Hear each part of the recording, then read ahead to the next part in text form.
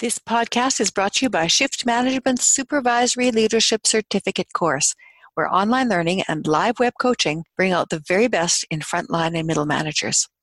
Move from operations to management thinking and develop the skills for leadership, reaching your company goals at the same time. Check out our Supervisory Leadership Certificate course on the shiftworkplace.com website today.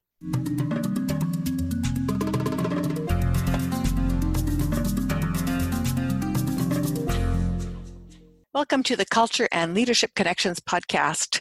Today I have a really amazing guest. Her name is Denise Liebetrau, and she is the founder of Prosper Consulting. And she defines herself as being a corporate refugee who was tired of working in the area of being a specialist in compensation and rewards and career and salary negotiation as a cog in the system and stepped out on her own to start to make a difference for small and medium-sized businesses. Denise has been a consultant and compensation expert with more than 25 years of experience at Fortune 500 companies. And she helps small and medium-sized businesses to get the people, processes, performance metrics, and rewards in place to maximize profit and impact.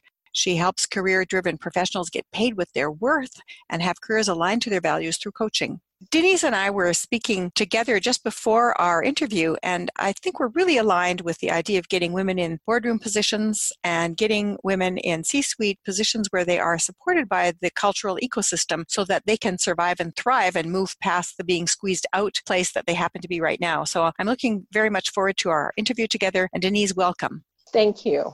So Denise, that little bit of a bio that I have never really tells who people are.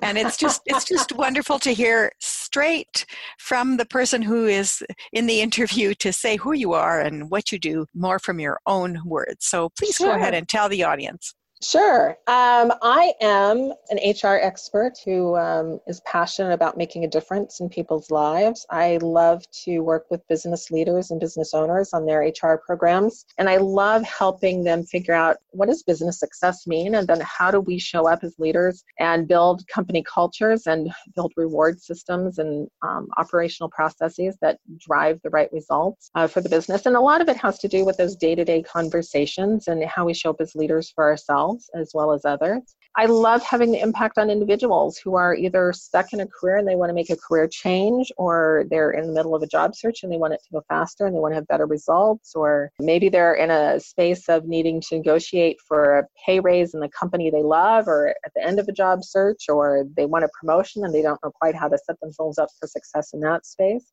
So I like playing in those areas, and I'm a speaker as well. And so I speak on a number of topics in this space as it relates to HR and pay negotiation and stories of resilience to drive performance. So I'm delighted to get to talk to you and to get to contribute to your audience. Wonderful. Thank you. That was a great introduction.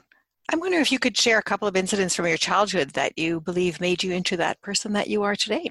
A little bit about my background. I grew up in Kansas, here in the U.S. I grew up on a farm, a family farm that had been in the family for generations. And so, as you might expect, I was surrounded in a farming community by animals. We had cows and hogs, and we, had the dogs that were running around the farm, and we would get up early and do chores. And as I was thinking about something that kind of demonstrates where I come from as a person and as a leader, I have a very strong resilience, grit attitude. I never give up. And one of the things I did in the summertime when I was a kid was we would walk the fields early in the morning with a corn knife, a machete kind of a thing, and we would hand cut the weeds from the milo fields and the other soybean, etc. fields instead of spraying them with chemicals as much as we do today. And I can remember getting up really early at the sunrise, and I have a skin sensitivity to pollen, and so I'd walk the fields in long pants and boots and long sleeve shirt and was sweating and it was hot, and usually the rest of the people who would walk the field would quit, and it was my dad and I who would last the longest. And I just have a never give up kind of an attitude. And I think I grew into that by having experiences like that as a child. I love that image. I was just picturing you walking through the fields and taking out the weeds, and it was long. Taking out the weeds in a field is certainly a lot more than taking out the weeds in your little garden in the city. It is. There's a whole level of, And I often say when I tell that story, I did that for many years when I was in high school and junior high, as well as, a little bit in college. But there got to be a point in college when I made sure I had a summer job that was in a nice air-conditioned office. Because I was like, that cutting weeds and carrying the machete and walking through mud and having, a rash break out because I got too much pollen on my bare skin. Done. You did your time. You paid your dues. I did. I'm the oldest of 4 kids, and my siblings would complain after a while when I wouldn't come home, and I'm like, you know what? I did it for years. Good luck. Well, that's also good too, because it's about passing the torch and recognizing when it's time to move with grace into the next place in your life. Yeah. And then I was trying to think of another incident of my childhood that I use today. And I don't know, it seems small, but maybe it's not. I can remember as a child being told how to dress up, when to dress up, that clothes and your bearing and how you showed up mattered. And I look at, I think sometimes we're business casual today and it's a little too casual. And so I grew up in a family that, when you worked and you had the old work clothes on, but when you went to church and you went to a funeral or a wedding, or you were in front of somebody who was a senior leader, an executive at the bank or whatever, you dressed. And so I'm a firm believer in showing up both in how you dress as well as your mannerisms and how you speak in a way that is powerful. And, we call it executive presence today, but I learned that at the knee of my mother and my father, and they told us, how do you show up and how do you dress appropriately for different occasions? That is really important. I don't think that's small at all, because that's one of those things where you're talking about small courtesies and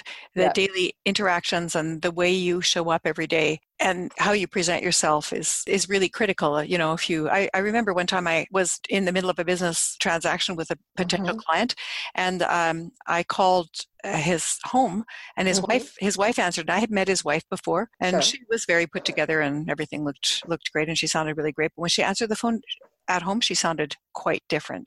And I was so put off by that I decided not to continue with the transaction, because I figured that there was a public face and a private face, and there was a big gap in between them, and it just didn't sit well with me. It was very hard for me to trust the client after that incident, because the way she spoke on the phone, it was rude, it was inappropriate, and it wasn't like even the same person. Yeah, it's that alignment when you are misaligned. And I really think executive presence, I have a tool I use in my coaching practice, and it's a multi-rater assessment and a tool on executive presence. And it's style and substance and character. And it really is leadership, right? It's how do you show up with style and substance and leadership. And there's 15 attributes underneath each of those headings. And I'm a firm believer in executive presence being something that you cultivate in yourself and that you use 24/7.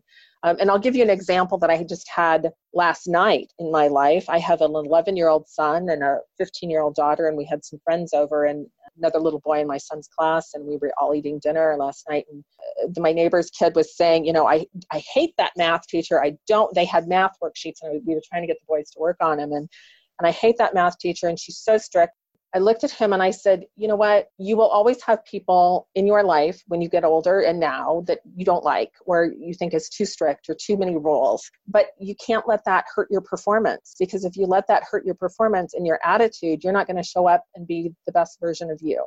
And so I know you don't want to do your math worksheet. I know you've got all these stories in your head about how you hate that teacher and you don't want to do it. And he literally had made up answers to get out of doing his worksheet. And I made him erase his answers and work his math problems, because I was like, you don't get to choose that. That's not, as an 11-year-old kid, you don't get to choose that, because that's a practice and a habit that will show up later in your life. And you got to get used to working with people that you don't like. And it's how you show up, and it's your attitude. It's your executive presence. And you have to do the job you've been assigned to do. In his case, his job was to do the math. Right. And I suppose that's another example. As a kid, I used that last night with the boys as they were doing homework. But I grew up in a family where you may not like so-and-so telling you to do something. You still got to do it. You don't get to have a bad attitude and show up and not perform. Suck it up, Buttercup, and move on. Get it done. Yeah, and this idea of not liking someone or hating somebody because they get you to do something you actually need to do is really wrong-headed as well. It's projecting your desire to not want to do something onto a dislike of a person, which is very unfair to that person. Yeah, it's not a healthy attitude to have. And we all know adults who probably got away with stuff as kids that now it hurts their performance as an adult, and they aren't leading themselves in a way that they need to. And so, yeah, I've got lots of stories. Well, those are great ones. So you already started to talk a little bit about being born into a farming community in Kansas. And there are other, within that you would have probably belonged to the agricultural community, would have belonged to whatever the religious community was in the area at the time. There's also that whole sense of being in a particular landscape, right? People that are on the prairies or near a river or who are by the ocean or in the mountains, they all have different approaches to things. There's so many groups that people are born into. What would you say has most influenced your sense of culture right now? In terms of what I was born into when I was a kid? Yeah. Groups you were born into. And they can also be your age groups, your family. Yeah. I would say that things that influence me now, when I go back and visit family in Kansas, I'm still struck by the hard work ethic that I learned. I'm struck by the strong religious and faith, and I do have a core faith that I believe in and a spiritual foundation that I'm proud of. But I'm also struck by some things that are negative, right? I mean, there's a strong patriarchy in the rural areas where women are kind of second class and you defer to your husband, and if you're not married, there's something wrong. And so there are some negatives that come out of that space as well. But I would say things that probably influence me most now are that agricultural, get it done, never give up, hard work, show up the right way type of a perspective. So it's the agricultural, it's the religion, it's the influence of family that influenced me from what I was born into. Tell me a little bit more about your family and about your religion. So grew up in the Catholic faith, went to Catholic grade school. I look back now and I think, faith was just interweaved in the daily conversations. As I was growing up, I'm not sure I'm doing that quite as effectively with my children as my parents did, but there was a very strong foundation of we'll weather anything. It's God's plan. He's never going to give you anything that you can't survive and so forth. I'm not sure I subscribe to all those same beliefs now as I've gotten some different life experiences, but that certainly is one. And then from a family perspective, just a strong sense of focus on family and relationships and on love. I grew up in a very loving family, and a family that was, somewhat dysfunctional, but not off the charts like some people have. And grew up in a family where the extended family, aunts, uncles, cousins, lots of get-togethers, lots of meals together, lots of fun.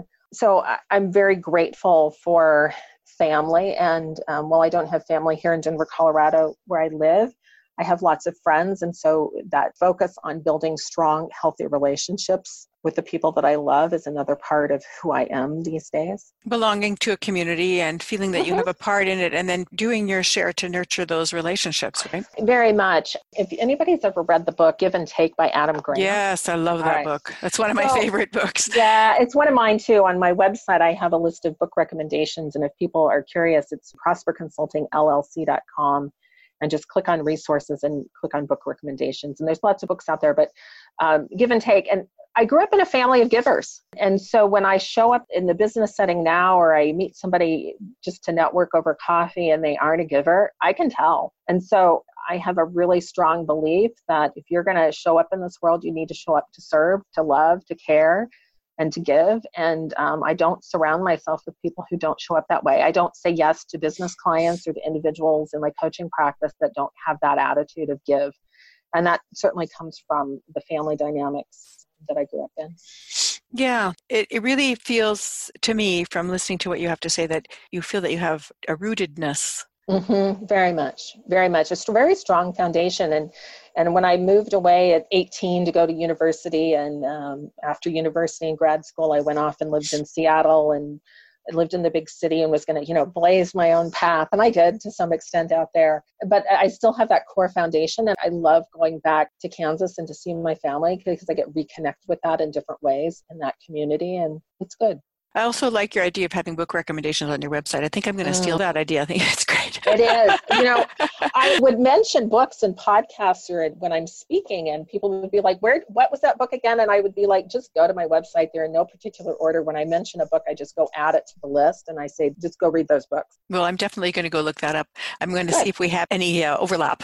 Yeah. And if you've got anything that I don't have listed, let me know. I always love, TED Talks and books and thought leadership is what I kind of crave as a way to continue to grow and invest in myself. So let me know. Yeah, I don't know how people continue to learn if they don't pay attention to those things. When I do speaking events, I'll often say, who are the thought leaders you follow? And when I don't have hands raised, I'm like, okay, you guys have got to get out of your little shell and your bubble of go to work, spend time with family. You got to think bigger than yourselves and see what other thought leaders are saying. And not just follow somebody because they're a popular star. Yeah, you have to find people who are thought leaders. And then the next step is don't just suck it in and sit and repeat it. Is do I believe it?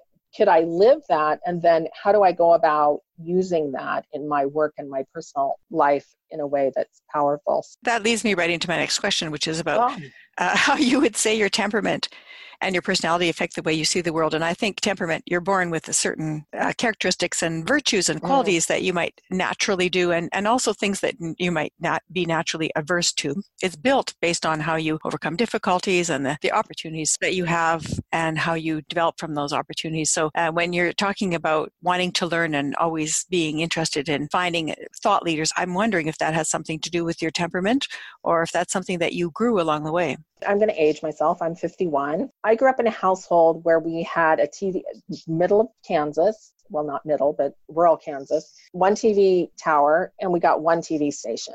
And my mom took us to the library every week. And I still take my kids to the library. And I still love the library. And so I grew up in a culture where we read a lot. You know, there was no sucked in on a phone or a screen watching TV. It was, you worked hard, you read, you had discussions, we ate together, we ate breakfast together, we had dinner, evening meal together. And so I think for me, the way I show up now is very much how I was trained literally as a kid to show up in the world. You read, you think, you discuss. Hard to separate that social context from actual temperament, isn't it? Yeah. And when you had given me these questions before our dialogue today, and I was like, temperament, what is my temperament that I was just born with? And I don't know. I had to kind of look that up, Marie, and was like, what is temperament versus personality? Because there's a part of me that's a researcher and likes to learn. So I looked that up and I'm like, I don't know how to separate it very easily. Yeah, and maybe you can't separate that.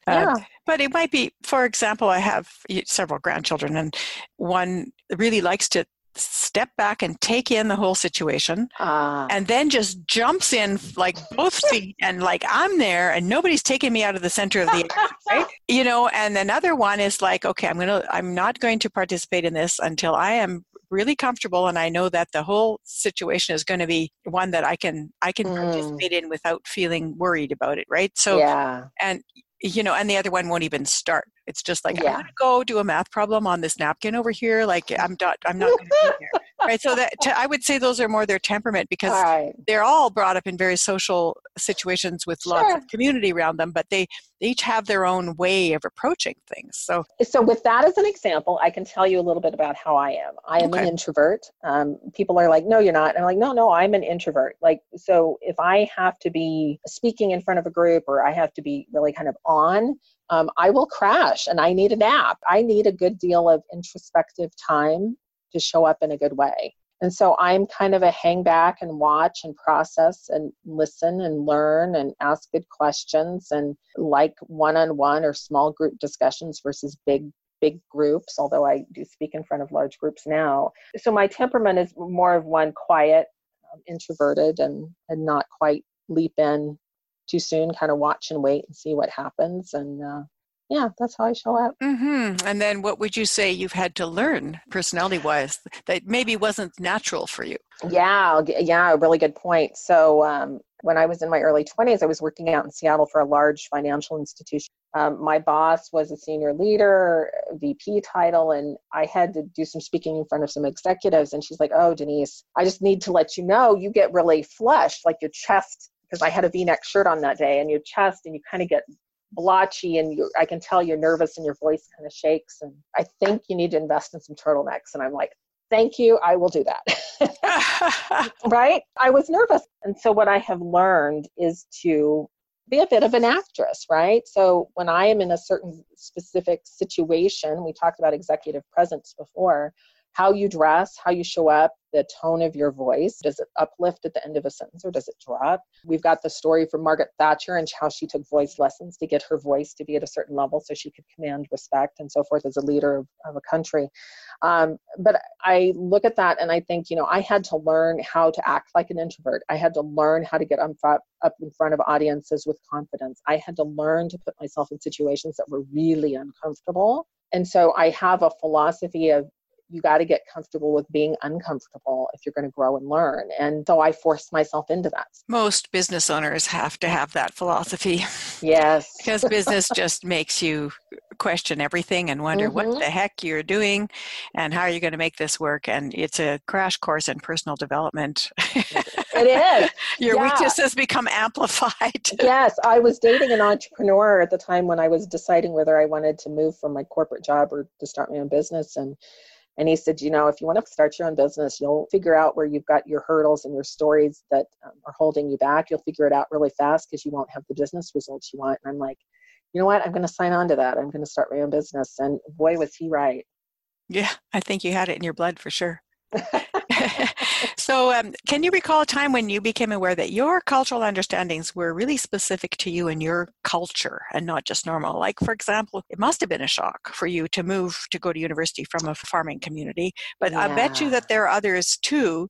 And now you're probably dealing with clients where their work culture is quite different than what you would be expecting when you walk in. Yeah, I've got lots of stories around that. So certainly coming from a rural farming community of less than 5,000 people in that little town to university was a big leap.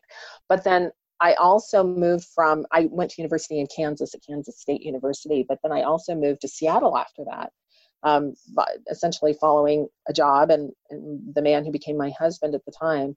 And growing to a big city was really big. And then working for a large organization, the biggest savings and loan financial institutions, and learning how to dress and how to speak. And some of those rural mannerisms that I had grown up with and rural assumptions were really broken in a world where in HR, you're focused on diversity and inclusion. And in the small little farming community that I was in, everybody was white and most everybody was Christian. And there was not, even in food we ate, there was a certain culture in terms of food you ate. And when I moved to Seattle, there was, a lot of different food. So there were a lot of things like that I realized that I had lived in a very much of a bubble and very sheltered life. And I had my eyes open very quickly as to what the rest of the world experiences. And I'm glad I had that. I struggle when I go back to visit family sometimes because they don't have those same life experiences as I do. And my beliefs are not aligned to theirs 100% anymore. And that's okay because I have had a different life than them. Mm-hmm. It's always difficult to negotiate that knowing a community deeply and then knowing broadly many communities. And you can never know those new communities as deeply as the one that you spent time in. Right. It's a disconnecting experience, but at the same time, you might feel like you could belong or that you have a close friend in a community you would never have run across before, but there's just such a kinship that you can't describe, you know? Right. And I'll give you an example. I live here in Denver, Colorado, but I have a second home up in the mountains. And there is a difference between people who live up in the mountains versus people who live in Denver and the metro area, right? Mm-hmm. And so that is a dichotomy when we go up to the mountains and my kids and I are playing up there, and the lifestyle and what people say yes to is different than what motivations and things here. There, it's like all about getting on the ski hill and it's a good powder day, etc. And we're going to park work. Whereas down here, it's not so much. Mm-hmm. You got to get the work done, right? And so you can shift if you're emotionally intelligent and if you are aware and you're good at observing, you can kind of shift those cultural norms that you grew up with and kind of flex to fit in other areas later in your life. To a certain extent, you still run against a wall. You do. There are things that you sometimes have to recognize that you're making assumptions because of cultural understandings and norms that you grew up with that, oh, wow, that doesn't fit here. Right. And then people don't always want you to just pretend you're like them either. Right. They're just like, okay, your willingness to adapt and be flexible is wonderful, but don't pretend you're us because you never will be. Right. Yeah. Certain people have an attitude where you're not in the in crowd. And I've certainly felt that in corporations when I've worked in certain corporations. I worked in one large company where a lot of people had worked in the same company or in some consulting firms prior to joining this one, and they were the in crowd, and those of us who didn't have that background were not included. And the meeting happens after the meeting. Not they were in the in crowd, and they had those separate meetings, and that's where the decisions were made, and the rest of us didn't get to really play wholly into that space. And so unless you create your own game. Yeah. And ultimately, I think that's what kind of got one of the many things that triggered me to start my own company is like, I just didn't want to play some of those games anymore. It just didn't feel real. Didn't feel authentic, and I needed to change. Start your own game and invite people into it. Yes. Which is what you did. Yeah. Maybe this is a good space for you to talk a little bit about your work in becoming a certified board consultant or board candidate, and why you did that, what that means, and how, part of it's setting your own game, and part of it is going in there at a level where you can make a difference and changing the game. Yeah. So you bring up a good point. Certainly, as I played in the HR space in large companies, I was very focused on diversity and inclusion, and how do we get more women in leadership? How do we get them to stay? How do we get them into the C-suite positions? How do we get them to stay? How do we create the funnels in terms of succession planning to have more leaders that aren't just women, but people of color and LGBTQ community, et cetera, and how do we be more inclusive? But as I've gotten older, I suppose I've gotten a little disillusioned when I read the reports that it's going to take X number of 100 years to change the gender equity landscape and to bring things around to be more equitable across different groups. And I had been watching the different board trainings for women. There are a number of programs here in the U.S. for that. And I happened to go see someone. It was kind of a networking event. The woman's name is Michelle Ashby at ACE Consulting, and she has a program where she is training 1,000 women to be on board. And what's great about Michelle is she has been on boards herself for more than 15 years. And both Canada and the US is her focus. And her training program wasn't just the executive presence and the tactics of how do you build a board resume, but it was role-playing a board meeting. It was really using her expertise and her connections to create a program that was really powerful. And so I went through that program this last fall. And my goal now is to get on a public board for a small to mid-sized company up to $10 billion in revenue. They're the extraction, construction, engineering, or technology space. Love those types of industries and have contributed to those in the past. And so would love to contribute and play bigger in that space beyond the space of just running my own company and being an executive advisor as an HR consultant. You would be so valuable on a board because you have this deep HR experience. You have also this understanding of what it feels like to move between cultures and to have to overcome obstacles and difficulties, and what it feels like to be on the outside, which is often missing from boards because everybody that's on the board has always been on the inside. Yeah.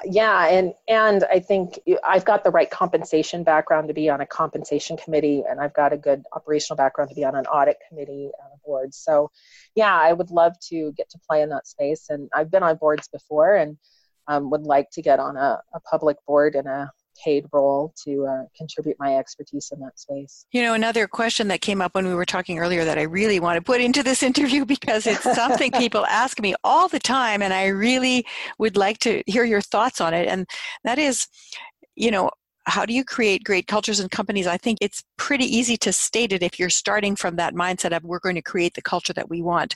But when you come into a culture that's already established, you can have some influence, and that's something to look at. But sometimes also cultures have become toxic, and you may be in a situation where you're working with a leadership that has some personality issues like narcissism or psychopathy. If you look at the Snakes in Suits book, so you've got those three different spaces. You've got one where you can actually create the culture that you want and make conscious and intentional effort. Then you've got the one where it seems to be that there's one there, but how do you actually find it and negotiate it? And then you've got the one where it's clearly toxic. And what are you going to do in that situation? Whether leave, right? So I'm just wondering if you have some thoughts on those three types of company cultures that you could provide insights about. So I think certainly if you're in a startup mode as a business leader, you have the choice in terms of who are the people that you bring on your team. How do you create interactions and dialogue about the values and the behaviors that are accepted and what aren't? And so you've got a clean slate. It's not easy, but at least you don't have to fix some of the really bad stuff that can happen in companies. And then there are certainly, let's go to the other extreme, the toxic ones. I was talking to a consultant friend of mine, and we were talking about some of the marketing materials she wants to create because she's in the human capital space. And she's like, I've got some of these small companies, less than 50 people, and they've got such toxic cultures that in order to change things, she said the business leaders complain that employees' brains drop out of their heads as they walk in the front door, and they aren't really being accountable. And so it shows up, and the employee will say, well, what do you want me to do? All right, write me a work order for that or send me an email, and then I will go execute on that. And they don't provide any feedback. There's no dialogue. There's no thinking. Right? And so we were talking about how do you fix a culture like that when it's so toxic and it's not really focused on productivity and everybody being their best self. And I said, you got to get really clear on what are you going to say yes to, what are you going to tolerate in terms of behavior, and what is not tolerable anymore. And you have to tell people why you're changing, create a vision for the future, and why what they've been doing is no longer acceptable. And then you have to follow through and have the difficult conversations about performance and attitude and results. And then if they don't change, you have to be willing to put them on a performance improvement plan, or you fire them. And you have to have the ability to find in your workspace, wherever you are in the world, to find other talent, other people who can come in and show up with the right attitude and with the right way of being in order to drive change. And if you aren't really willing to do those hard conversations, those difficult conversations, and really reset expectations, you're not going to change things. Well, what if the person making all those decisions at the top is the one who's the most toxic? Then you better talk to the board or the advisory, whoever, hired them. There's somebody, even the CEO is reporting to the board. You've got to talk to those leaders and help them understand how the most senior leader in the organization, the CEO, is acting and behaving badly, and how that's impacting results, and demonstrate that it can be done better. I guess it also depends on how much you're willing to go through personally. Yeah, we don't like to think about it, but there is retaliation when you step up and you try to fix things. We've all seen the Me Too movement, and there's many of us who've got personal stories, and I certainly do, of being in situations where I didn't speak up because I thought the retaliation would be worse than what I was going through, and what I was going through was still pretty bad. So you have to decide, and there's the short game, right? And then there's the long game. I firmly believe that those organizations who have leaders who are that creating a toxic culture and tolerating things that they shouldn't will not last. They will go by the wayside because those organizations aren't going to attract the right people. And your competitive advantage in business is you can have the same services, the same technology, the same products as anybody else, but your competitive advantage is your people. How they treat your customers, how they treat each other. And organizations, businesses will not be in business over the long term if they have toxic cultures. They don't last. And when we start seeing equal numbers of women and men in leadership positions, a lot of this stuff will disappear. You look at I work with either male-dominated or female-dominated cultures for the majority. That's basically it. It's the majority are male-dominated, then I have some that are female-dominated. Both have a lot of problems. Both have bullying. Both have issues. As soon as you get to 50%, you can correct things a lot more easily. And we need each other to make equitable and wise decisions. Too homogenous of an environment, it just doesn't work. And we need the LGBT community. We need people of different races. We need people who are able-bodied and people who are disabled. We need people who are of different ages. We need such a broad diversity, and we need everybody to feel like they're in a trusting environment where they can speak their point of view and be heard. And that they will be trustworthy in return. Yeah, and they won't be retaliated against, right? We don't have the space of fear. And, I do think there are a lot of really good souls who are trying to fix things, but it really does come down to leading yourself. I would also say I had this epiphany when I was talking to another consultant here in the Denver area a couple of years ago. And I was saying, there's so much dysfunction in the corporate environment. We're talking about culture. And he said, but think about it, Denise. And this is going to be a tangent, Marie, that's back to what we were talking about before. Think about how many of us grew up in families that are dysfunctional. Yeah. Think about us who are trained at birth to adult that, showing up in a certain way is the right way to show up in the world. And it's bullying and it's, being negative and it's right. And if that's truly how you grew up, it is really hard as an adult to change and to behave in a different way unless you've got some serious motivation to change and to make that change stick. So it's no wonder when we have dysfunctional families and dysfunctional things as children, that we carry that into the workplace. There is a part of me that thinks, obviously we can get more men, women, and diversity in the workplace and inclusion, but until we fix things at home, we're not going to fix things. And fixing things at home is a spiritual and moral initiative. Yes. Yeah. You have to feel that this is who you are and your purpose, and that this is part of contributing to the world in a way that you're responsible to it, because we're all related to everything and everybody. And so until those connections are made in the mind and the heart, we're not going to see any change. So all of us had some level of dysfunction, and some much worse than others, but the family is always a microcosm of the community and the region in the world, right? So problems that we're having in families are mirrored everywhere, but that still comes from that not having a sense of who you are and a foundation. When you were talking about earlier on, you were talking about your growing up in a community where people talked about faith, and they talked about the standards, the moral standards that they were adhering to, and that there was an agreed upon moral code, and there, spirituality was woven throughout the day. And I think we can have that in a diverse environment in a much better and deeper way, because we have to be even more respectful and understand the spiritual principles that are in all religious beliefs and in no religious beliefs, because they govern things. If you're going to keep speaking to people in a cruel way, you're going to have a certain result, in the same way as if you keep trying to defy gravity, you're going to have a certain result.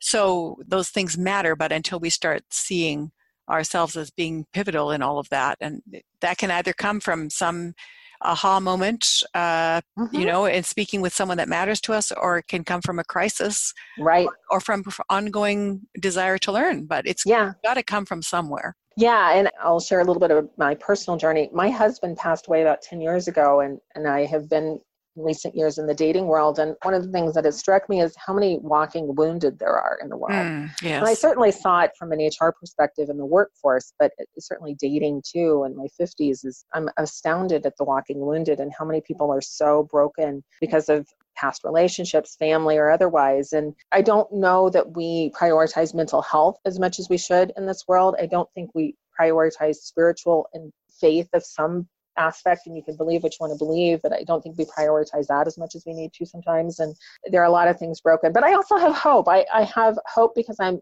surrounded also by a lot of people who are becoming more conscious and more aware. And I think there are a lot of good people in the world who are trying to give people hope and trying to give people methodologies and tactics to get from where they're at, which could be a pretty broken, bad place, to better and a little bit better and a little bit better. Each day can be a profound thing. So I have hope for better. We have to, otherwise there's no point, right? Right. Well, Denise, we're just about at the end of the interview. It's been really interesting. I could definitely speak with you all day. I could as well. We have a lot of common interests, but a lot of differing perspectives. I think we could learn from each other. And I hope your audience feels the same way as they listen to your podcast episodes. I know that certainly the podcasts that I've listened to in the past have been good about getting me to think differently and to express myself differently. Yeah, I'm so grateful to the whole podcast technology, because it allows us to get perspectives that we ordinarily would not have a chance to get. So my last question is the idea that, you're in the process of negotiating contracts all the time, and, you're going to have to you're looking for new clients. So what tips would you give to somebody about how it would be best to work with you? What would bring out the best in you? So in terms of working with me, I'm a firm believer in setting the vision. What is success? What does that look like if I'm working with a business owner or if I'm working with an individual? Where are you at today? What's that gap? And what do we need to do to close the gap? So let me backtrack, because I really like those questions. So the first one was, what does success look like? So I work on two sides of the equation, right? With business owners and with individuals. So with each, I'm like, what is success? So with a business, it's typically financial, customer service, operations, some sort of learning growth as they prepare for the future. So there's typically in that. So what is success? What is that? When I'm working with individuals, it's like, do you want a promotion? Do you want a new job? Do you want to switch from being an accountant to being a yoga teacher? What do you want to do? What does success mean to you? And then where are you at today? What's that gap? And then come up with a plan to bridge that gap. And then intermixed with that, what is the stories that you or your team are telling themselves that are preventing you from reaching your success goals, whatever those are. Because I'm also a storyteller. Which is why you're fun to interview. Right. Yes. Right. But I'm a storyteller because we tell ourselves stories internally all day long, right? We are having this internal dialogue all day long. And so are your employees if you're a business owner. And those stories either help us or they hinder us. And so where do you want to be? Where are you today? What is the gap? What do you need to get there? And then what are those crazy ass stories? You need to stop. You need to reprogram yourself and think differently. And this is the coaching piece that I do, right? And by asking questions, by calling those stories out, I'll discover, oh, that's what do you truly believe that? Or is that just a story? Is that truly fact or is that fiction? Where does that come from? Does that come from childhood? Does it come from another experience? And if you can get into those stories, that's really where the breakthroughs come through. Okay, I'm going to say that one more time because I really like them. So what does success look like? Where am I at today? What is the gap? And what do I need to do to get there? And what are the stories I'm telling myself that could be stopping me from reaching that goal? What are helping? What's hindering? What's helping and what's hindering? And it's little things like, oh my gosh, well, that one boss said I was disorganized and I'm such a disorganized person. I can't start my own business because I'm unorganized. Really? Really? Yeah. Right. Is that really true? Like, really, is that really true? And I'll give you another book that I think is really good. Byron Katie, have you read? Oh, yeah. The work, right? Yes. Her 4 questions, the work, right? People can go. Is it true? Oh, dang. Can you be absolutely sure that it's true? And then how do I feel when I believe that it's true? What else could be true, right? What else could be true? Then what would be the, if I could not believe this, how would I react to this situation or to this person and then turn it around? Turn it around, right? Turn it around. Yeah. It's a fantastic methodology because it'll get you out of those spaces of telling yourself stories that don't lead to success, whatever you define as success. I think you also, and there was a time I was a weight loss coach for a program, you also have to have a big enough why. Why do I want that picture of success that I said that I needed, right? If you're a business owner and this means success, if you're an individual and this means success, why do you want it? Going from where you're at today to that new vision of success is hard. It is change, and change is hard, and we have to pick our hard. So you can stay stuck where you're at, or you can go toward the future, but you got to pick your hard.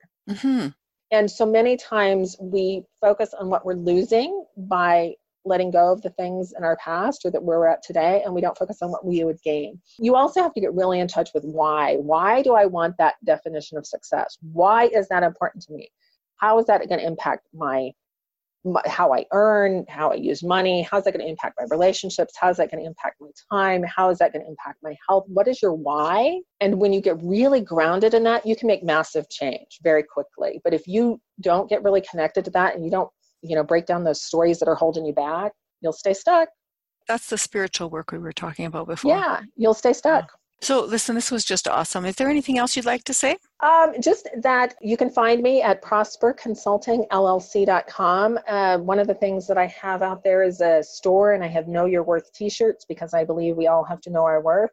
I want one of those. I'm going to give it to everybody I know. And because one of the things that I like to do when I do podcasts is give away a free gift. So I am willing for anybody who sends me an email, and you'll find my email address at that website, prosperconsultingllc.com. I'm willing to send you a list of free resources so you can find out what is your job worth. Where do you go to get research and figure out what is your job worth so you can go have that difficult conversation about your pay and your performance and go get some more money.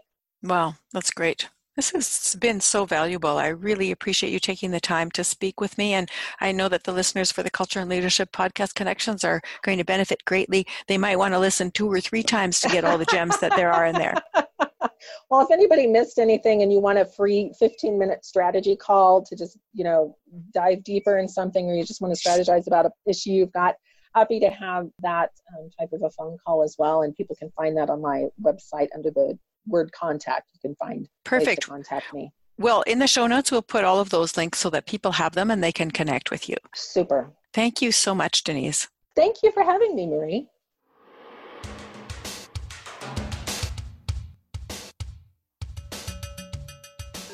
Denise Liebetrau has a life trajectory that took her from rural roots and a love of the agricultural lifestyle to different cultures around the world, and a practice of assisting organizations with creating a culture of inclusion and respect.